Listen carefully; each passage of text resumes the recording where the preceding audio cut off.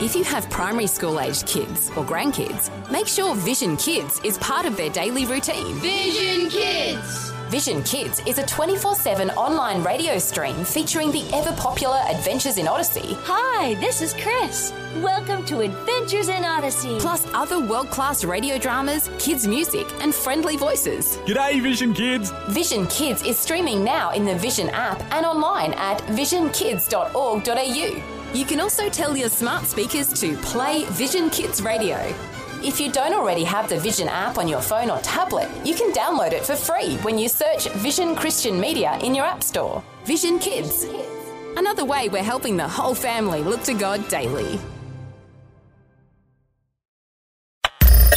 Audio on demand from Vision Christian Media. Foundations. All their generations, these laws, standards that God had said were absolutely essential, now the Gentiles are coming in, so it's a natural assumption on their part that they have to obey the law of Moses. Foundations. Understanding the Jewish foundations of our Christian faith. With Robbo Robinson and Mandy Warby. The law is holy and perfect. God is holy and perfect, but we are not. We learned in our last program that the purpose of the law was to reveal to us just how sinful we are. We also discovered that the only remedy for our sin is Jesus, our Messiah. We can see clearly how God built his relationship and expectations with his Jewish children. But what about his Gentile children? It's one of those things, it's very easy to look in the Bible, look at the law and see the relationship, at least, that the Jewish people have with the law. And you can understand why God gave them the law. I mean, they'd been 400 years in slavery in Egypt, and they were so influenced by paganism that God needed to get them, one, out of that environment, two, show them how sinful they were by telling him what his laws and statutes were.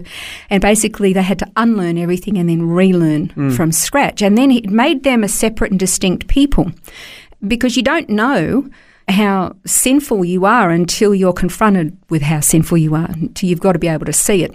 So God gave them the law after their rescue and then had to educate them about who he was and how holy he was and how unholy they were. You know, things are very different today, of course. Jewish people have suffered an awful lot. And, you know, as far as the temple being destroyed, they cannot fulfill so much of the law. So we've also learned how with all of the eternal covenants, all of the eternal celebrations like their feasts and a lot of their ceremonies, Sabbath and circumcision, these are things that are eternal to them throughout their generations. We've learned all of that. And we learned that the Mosaic covenant, which was the rituals, the sacrifices, that was conditional, and it's now been done away with. It's been abolished because it was all fulfilled through Jesus. And the fact is that without a temple, they cannot fulfill those sacrificial obligations. So they've kind of converted Judaism into a very works-based religious system because they genuinely want to obey God. It's just that they can't without a temple. So they've come up with their own system to try to bridge that gap a little bit. The thing is, the moral, ethical, social laws and expectations still remain. People don't like to think that, we Gentiles, but it's true. If you read Matthew 5 and 6, which is the Sermon on the Mount, Jesus hammers home, and this is all about the condition of the heart. That's right. Well, really, he takes the law and adds huge multiplication factor on, doesn't he? He talks about our condition of our heart rather than just what we do and don't do. He actually tightens up the law. We think that the Sermon on the Mount is very gentle, Jesus, meek and mild. But he actually shows us that we have no hope of ever attaining to what God's standards are. I mean, you know, he said, you shall not murder. That didn't change. But he said, I tell you that if you just hate within your heart, you're guilty of murder. And you go, whoa. Yeah, that's right. You've just taken that up like 150%. Yeah. He says, you've heard it said you're not allowed to commit adultery, but I say you only have to look with lust and you are guilty. And so he's taken the law and he's like multiplied it megafold. And you kind of left scratching your head going, well, there's absolutely no way that I could possibly ever attain what he's saying. And that's exactly correct. Exactly. That's what he wants. Yeah. See, the law was to talk about behaviour. The law was to reveal sinful behaviour.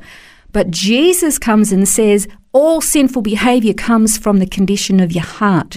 That's what he wants to get a hold of. To reiterate the question then, what's the purpose of the law? If that's the situation we find ourselves in, what's the purpose of the law being given at all? Yeah. Again, there's this paradigm that Gentile believers have that the Old Testament is done away with. Not so. That's why we've really gone into detail about the different covenants, different standards, different feasts, and how most of them are eternal and ongoing.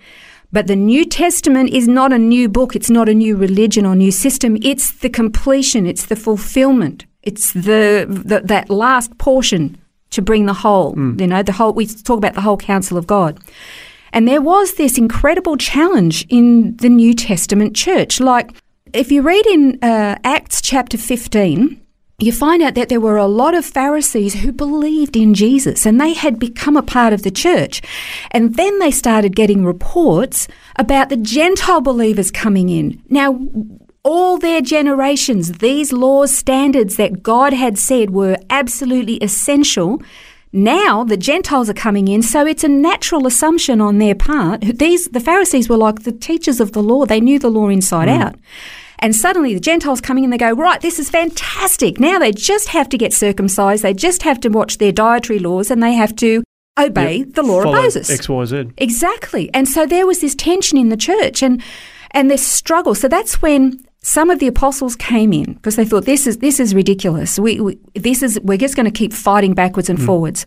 So they came in and they had this council meeting, and that's when some of these apostles, Peter and Paul and Barnabas, was with them, and Silas, I believe, and they started to share again the testimonies about how the Holy Spirit was being poured out upon the Gentiles. That they were hearing the gospel, they were responding by faith, and then they were coming to faith, they were believing in Jesus, and the Holy Spirit was being poured out upon them in exactly the same way that he had on all of the Jewish believers. Remember, about the first decade of the early church from Pentecost, the entire church was Jewish. And so it was normal for them to just continue in what they already knew. Remember, the temple was still standing. And so they just continued on. Then the Gentiles are wanting to come in. Well, most of the Jewish leadership didn't want the Gentiles to get into error. They wanted them to be properly saved, but they didn't understand that salvation had been paid for. This was not about conduct or behaviour or outward signs. Salvation is by faith. And so you have this council meeting, Acts chapter 15. Suddenly the religious leaders are kind of going, they're conflicted. It's like if you know something is true, absolutely true, and then somebody comes along and says, no, you don't need to worry about that anymore. It's not very easy to let that go. Oh, for sure. Sometimes I think the religious leaders that Paul got so cranky with, and call them the Judaizers, Paul was very cranky with them. I kind of sympathise with them for a little bit. They'd had, hundreds of years of teaching about how they had to be. And it was very hard for them to sort of move out of that.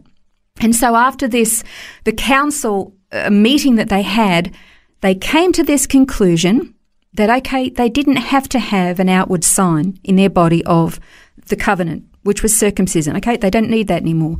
And they didn't have to have, maintaining of the Sabbath. They didn't need that. Obviously, the Holy Spirit was being poured out and God was accepting them just as they are. I mean, how do you turn the entire world into the Jewish state? Well, you can't. That was an expectation that God didn't have. But at the time, the religious leaders didn't understand that. So then they come to the okay, no Sabbath. You didn't need to worry about that. But there was so much more in that. But we read those first little bits usually in Acts 15, and we go, yeah, beauty, we don't have to get caught under all of that. But actually, that's not the case. We're going to look at that a little bit more and look at the actual details, because there were so many conditions that were not put on the Gentiles, but then there actually were conditions that were put on them. We pretend that we don't read it. Yeah, that's right. We'll look at it next time. Well, it's worth exploring, and we'll do that as we round out this study on the purpose of the law. We'll explore that next time on Foundations. This has been Foundations, a look at the Jewish foundations of our Christian faith. For study notes, resources and more, see vision.org.au/foundations. Thanks for taking time to listen to this audio on demand from Vision Christian Media. To find out more about us, go to vision.org.au.